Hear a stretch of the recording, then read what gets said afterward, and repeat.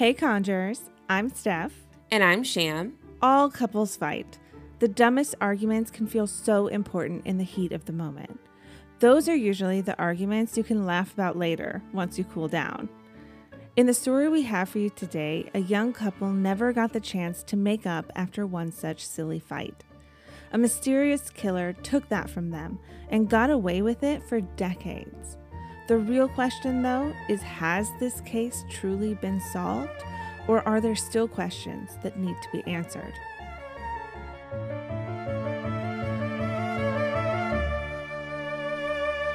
Arliss Dykema and Bruce Perry were both born in 1955 and grew up in Bismarck, North Dakota.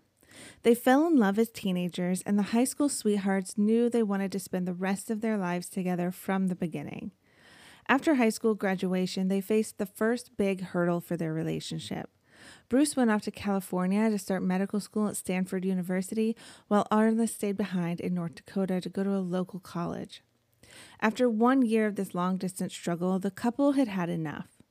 Arliss was very religious, so she wasn't just going to move in with her boyfriend, no matter how hard it was to be apart. The solution was simple. They already knew they wanted to be together forever, so they would just get married. Arliss's parents felt like the kids were too young to get married, but nothing was going to stop them, so they put their concerns aside and gave their blessing to the young couple. The happy couple was married in the summer of 1974, and only 8 weeks later in August, they packed up and moved to California. Stanford had apartments specifically reserved for married couples, and Arliss and Bruce were settling into their new life adventure together. 6 weeks after moving to California, Arliss had a stack of letters to mail home, telling everyone about the beautiful Stanford campus and updates on how she and Bruce were doing.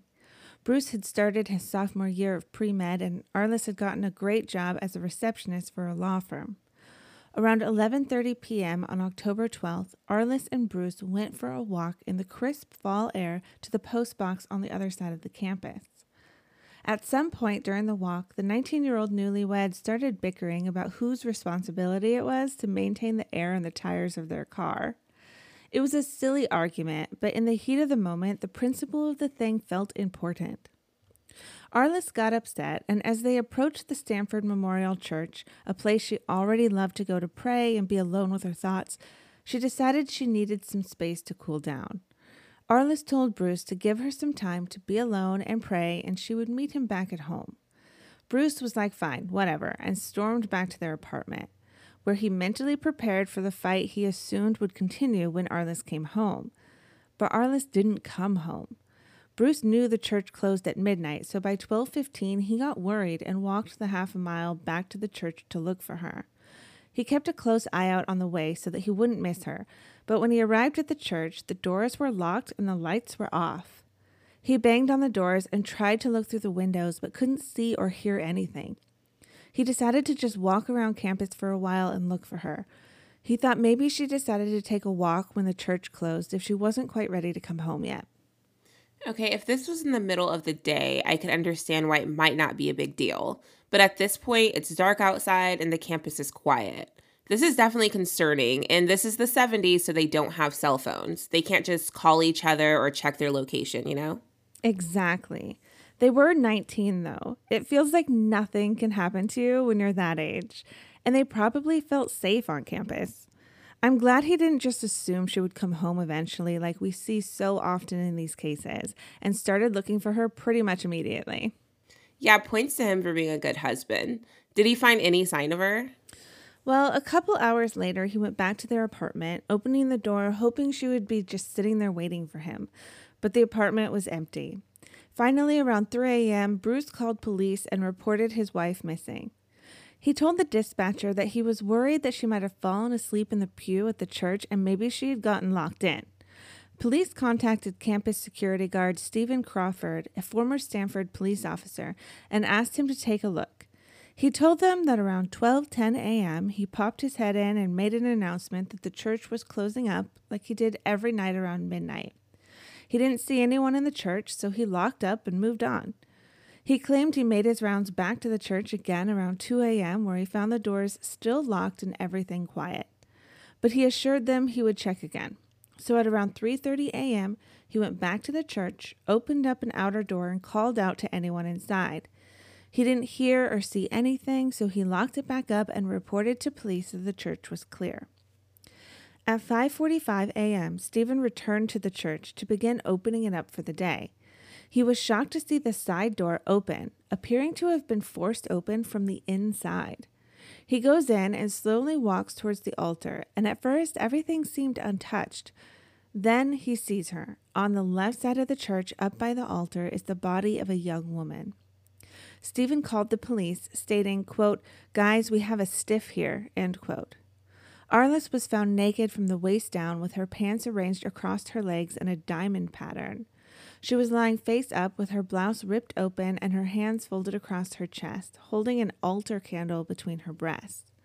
She had been beaten and there were also signs of strangulation, but what had actually killed her was an ice pick still sticking out of the side of her head.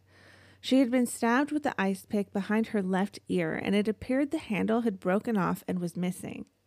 Most shocking to police at the time was a 3-foot-long altar candle that was inserted into her vagina. Okay, I'm confused. How did he miss the side door being forced open the first 3 times? He claims it wasn't forced open until he came back at 5:45. He said he checked it each time and it was closed and locked until then. He's suggesting the killer was in the church that whole time. Maybe he should have went into the church to check like the police asked him to do. Then again, they also have a problem going into places to check on people when called to do so. I know that's true. So when police went to notify her husband that her body had been found, and when he opened the door, he became the number one suspect if he hadn't already been. He was covered in blood.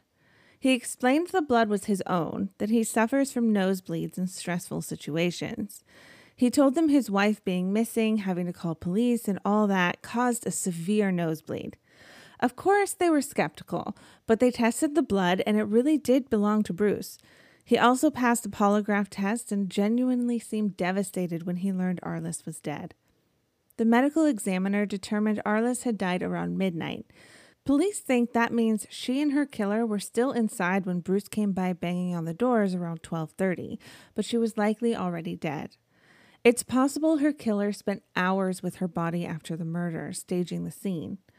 Arliss hadn't been sexually assaulted by the killer. Rather, the candle was the main sexual aspect of the case, and it had been placed in her body after she was already dead.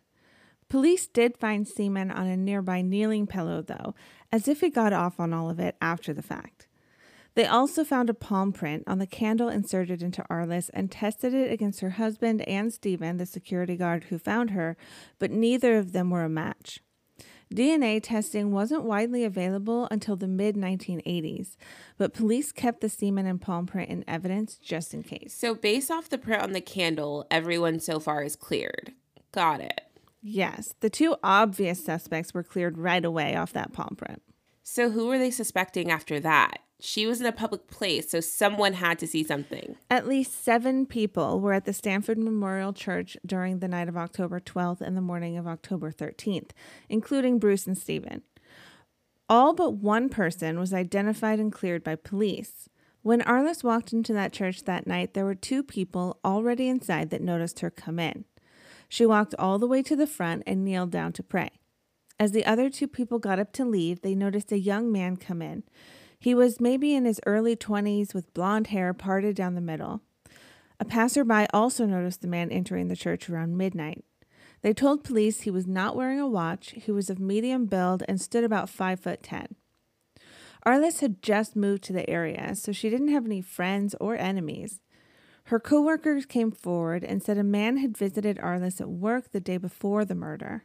At the time, she thought it was Arliss's husband, but when she went to the memorial service and saw Bruce, she realized it wasn't him. She described the man as blonde and in his early 20s, just like the guy seen in the church. Police never identified this man or the one seen entering the church that night. That's very weird. It's the same guy, but I doubt she planned on meeting him at the church. Her visit seemed very convenient and impromptu. Almost like he's stalking her and saw his opportunity. Did they figure out who the guy was? No, they didn't. Honestly, I couldn't find any evidence that they even tried to identify that guy, but who knows? Okay, so did they have any leads? There were a few strange leads that went nowhere in this case. For example, her parents back in North Dakota said Arliss had been trying to reach out to a satanic cult before she left for California for some reason. There was an unsubstantiated theory that the cult had followed her to Stanford and murdered her. This murder happened a little before the official start of Satanic Panic, but given the strange and almost ritualistic nature of how her body was staged, I can see why people latched onto this theory during what was already a superstitious time. This idea was only reinforced when serial killer David Berkowitz, also known as the Son of Sam killer, mentioned the murder of Arliss in a few letters. He suggested that he had heard details of the crime from someone he referred to as Manson II. David offered information to an investigative reporter stating Arliss Perry was hunted, stalked, and slain after being followed to California Stanford University. San Jose Mercury News reporter Jesse Safer noted that, quote, investigators interviewed David Berkowitz in prison and now they believe he has nothing of value to offer. Police also interviewed Arliss's friends back in North Dakota and discovered that someone on the Stanford campus had taken a telephone listing under Bruce Perry's name. After confusion ensued when a close friend and Bruce's mother called the wrong number by mistake, Arliss reached out to the owner of the other number to clear things up. In a letter home to her friend only 2 weeks before her murder, Arliss wrote, I had to laugh about your call to Bruce Perry. Mrs. Perry made the same mistake. She called them too. But the strange part of this is his name is not only Bruce Perry, but it's Bruce D. Perry. And not only that, but it's Bruce Duncan Perry. And he attends Stanford University, and he just got married this summer. One thing, his wife's name is not Arliss. Anyway, next time you get the urge to call, the number is. This time I guarantee you'll get the right Bruce Perry.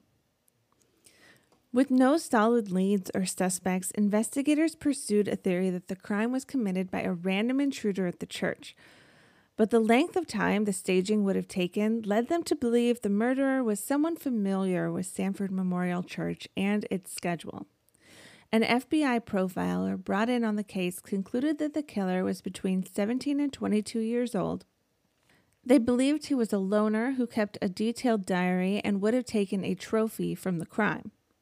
Arliss's glasses were missing from the crime scene and were never found. The case went cold, and from time to time, investigators would pull it back out and dust off the case file for another look. Over the years, investigators looked into whether the known killers in the area, including serial killer Ted Bundy, could have been involved, but they all had alibis for the time of the murder. That's a wild connection, but honestly, this whole case is wild, and the way she was found is wild. It really is. There were so many strange pieces that could mean nothing or could be evidence that someone was stalking her or messing with her or something. So Ted Bundy, weird security guard, nose-bleeding husband, and satanic cults, this case has it all. Sham will tell us how this case was eventually solved after this short break. Arliss's murder remained a mystery for over 40 years, until 2016 when detectives sent all the items they had to a lab for DNA testing and recontacted everyone who was in the church all those years ago. They took a sample of each person's DNA and tested it. If it wasn't given willingly, they took it from a discarded item. They questioned everyone involved in the case again while they waited for the results. In 2018, the results came back. The semen on the pillow was a strong match to the security guard, Stephen Crawford. Detectives arrived at the San Jose studio apartment belonging to Stephen, now 72 years old, at about 9 a.m. June 28th of 2018 with a search warrant.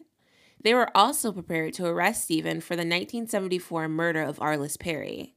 When they knocked on the door and identified themselves, Stephen asked for a few minutes to get dressed. The investigators suspected he might be stalling, so they used the key given to them by the building management and opened the door. On the bed, they saw Stephen with a large revolver. They retreated, and as they backed out, he shot himself in the head. He was pronounced dead on the scene. Oh my God. He was ready when they showed up. It's like he knew they were coming to arrest him. Killing himself over being questioned by investigators is a sure sign he's guilty of something. Did they find anything in his apartment, like her missing glasses or a suicide note or something? So he did leave a suicide note, but it was dated from 2016 and was cryptic and vague, never mentioning Arliss or the murder at all. It seemed to be hastily written, and it didn't make a lot of sense. It's believed he may have written it when investigators started questioning him again back in 2016. Detectives searched the apartment for items of interest related to the murder, but didn't find anything concrete. They did find a box in Stephen's closet containing important personal papers, such as financial records, and inside that box, they also found the jacket to a book called The Ultimate Evil, detailing the Son of Sam cases. Arliss's murder is one of the cases discussed in that book as well. The case is officially closed with Stephen listed as the killer, but some aren't so sure. You can't argue against the DNAs, but some speculate that he could have found the body and masturbated into the pillow, getting off on the brutality of it without actually committing the crime. Many can't get past the palm print found on the candle inserted into Arliss that didn't match Stephen. It's also hard to believe the campus security guard was carrying around an ice pick and no one noticed. Remember, the killer had to have brought the ice pick with him. You would think that would stand out. I hate to say it, but that evidence is pretty weak. Obviously, he was a weird guy, and the DNA at the scene was his. But I'm with the skeptics on this one. That palm print belongs to someone. I mean, it's possible he could have worked with somebody else too. Maybe knowing more about Stephen will shed some light on it. Yeah, let's get into it. So Stephen Crawford was a U.S. Air Force veteran who started working for Stanford Department of Public Safety in 1971 as a police officer. In 1972, the new police chief began reorganizing the Stanford Police Department and took a serious look at whether the officers approved to carry the guns were actually qualified to carry guns. Everyone was asked to reapply for their positions. About 3/4 of the police force did not make the cut, and they were offered the option to become a security guard instead. Stephen was one of them, and he accepted the security guard position, but he complained about it a lot. He told friends that he didn't like what they were doing to him.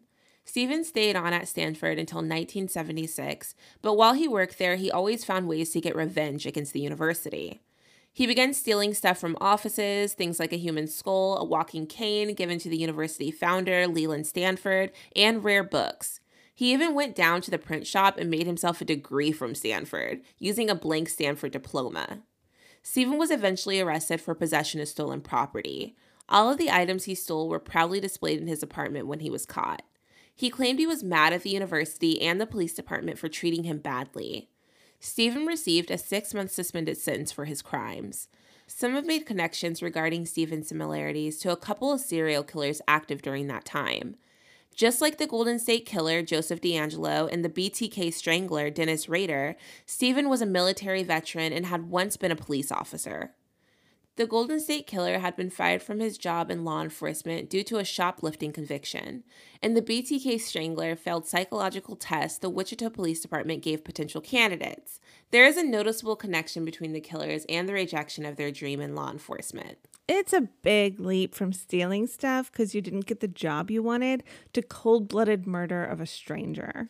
I mean, who knows? Over time, he could have been getting angrier and angrier. I guess. What is it with all these serial killers either being cops or wanting to be cops? It does seem to be a common trend. Could Stephen really have been a serial killer? Well, there were other unsolved murders around campus while Stephen worked there. And at first, police in the press conference said that Stephen wasn't connected to these murders.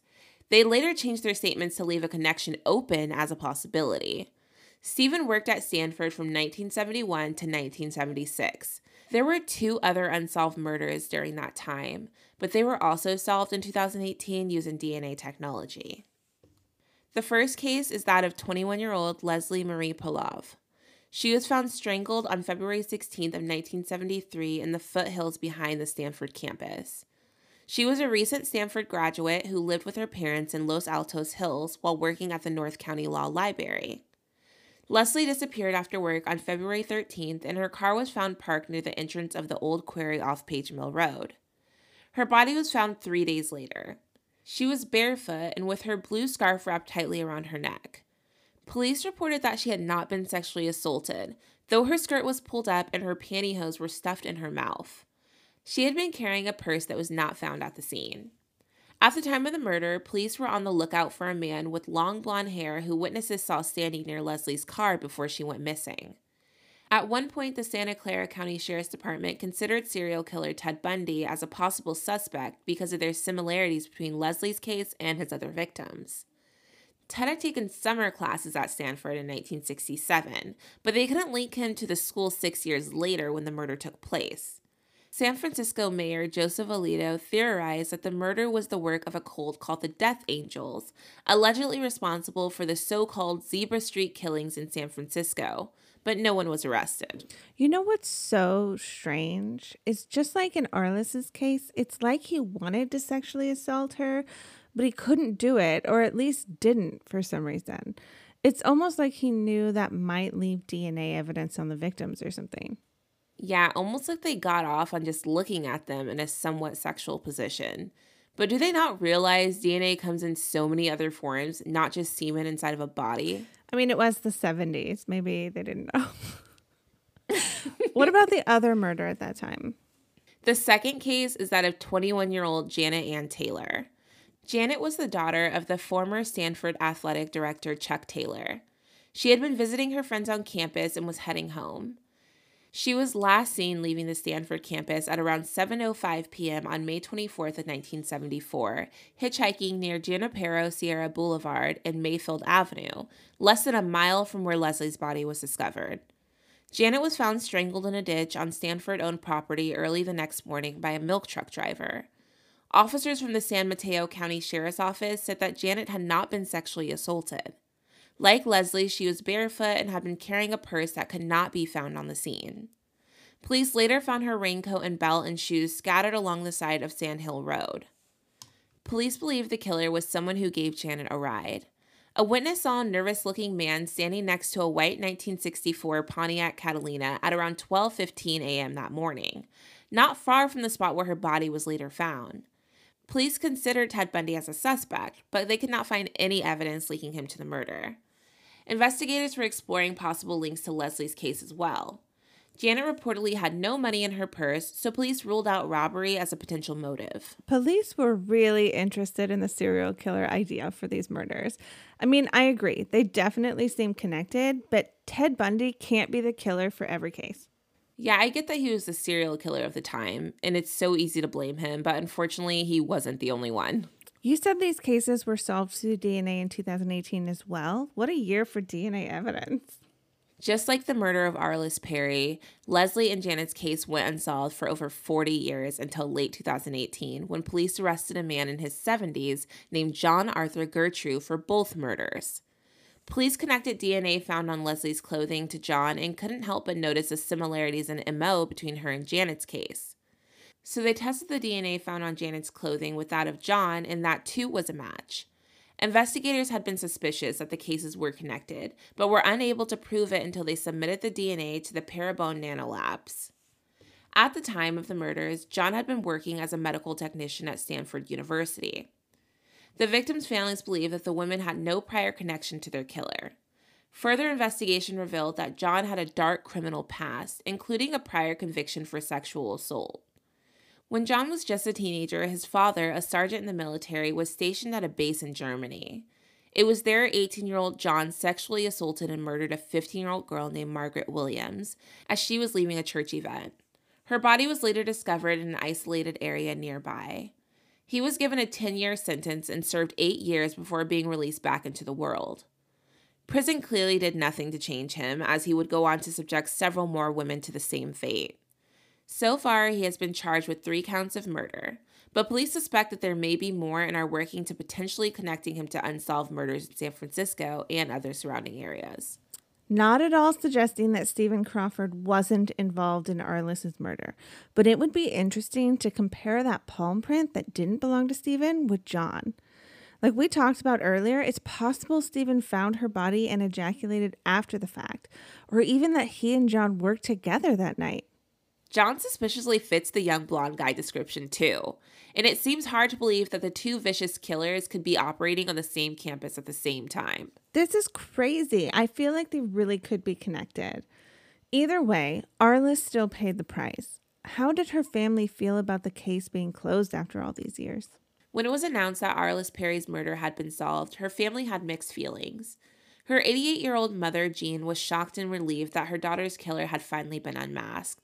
Her only regret was that her husband, who had died only 3 months prior to the discovery, wasn't alive to see it happen. Jean is quoted as saying, "Marvin went to his grave still wondering who had taken his daughter's life." Arliss's sister, Karen Barnes, told KGO her mother was still struggling with the why behind it all. Karen doesn't believe they will ever learn why Arliss was taken from them so young. Bruce went on to become a very successful doctor in child psychology. He is currently the senior fellow of the Child Trauma Academy in Houston, Texas, and a professor of psychiatry and behavioral sciences at Finberg School of Medicine in Chicago, Illinois. Eventually, Bruce married again and had children and grandchildren of his own. Arliss was still transitioning into adulthood when her life was so cruelly taken. She was embarking on a journey of self-discovery and the adventure of leaving home for the first time. Arliss and Bruce deserved more time together. They deserved the opportunity to bring their dreams to life together. Regardless of who or why Arliss was murdered, nothing can bring back the beautiful life that was taken.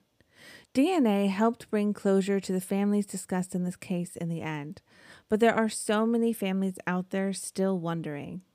The DNA Doe Project is a nonprofit initiative that uses investigative genetic genealogy to identify John and Jane Doe's identified remains. In 5 short years, they have become the go-to organization for law enforcement agencies and medical examiners across North America, helping them solve their most intractable cases. It is their commitment that no Jane or John Doe remain unnamed due to the inability of a community to afford the technology necessary to identify them. Through the Donate program, qualifying agencies can take advantage of their services even when their budgets are too stretched to afford their specialized investigative technique. If you want to donate or if you are looking for a missing loved one, please visit dnadoeproject.org. To view images, information, and sources from this case, visit our website at crimeandconjure.com. Research and writing for this episode was done by Stefan Sham. Editing of this episode by Denver Fortner Productions with music by Jordan Elena. Be sure to check out our Instagram at Crime and Conjure Podcast for our question of the week. You can also find us on TikTok. Steph, what's our conjure tip of the week? When it comes to mental clarity, the most reliable herb is Tulsi, also known as holy basil, queen of the herbs. Its holiness stems from the fact that Hindus regard it as a manifestation of the goddess Tulsi. Tulsi is used to bless homes and is often found prominently placed near entranceways in India.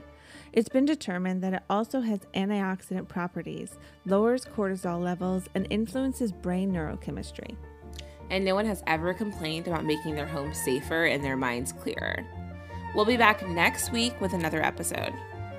Until next time, stay vigilant, conjurers.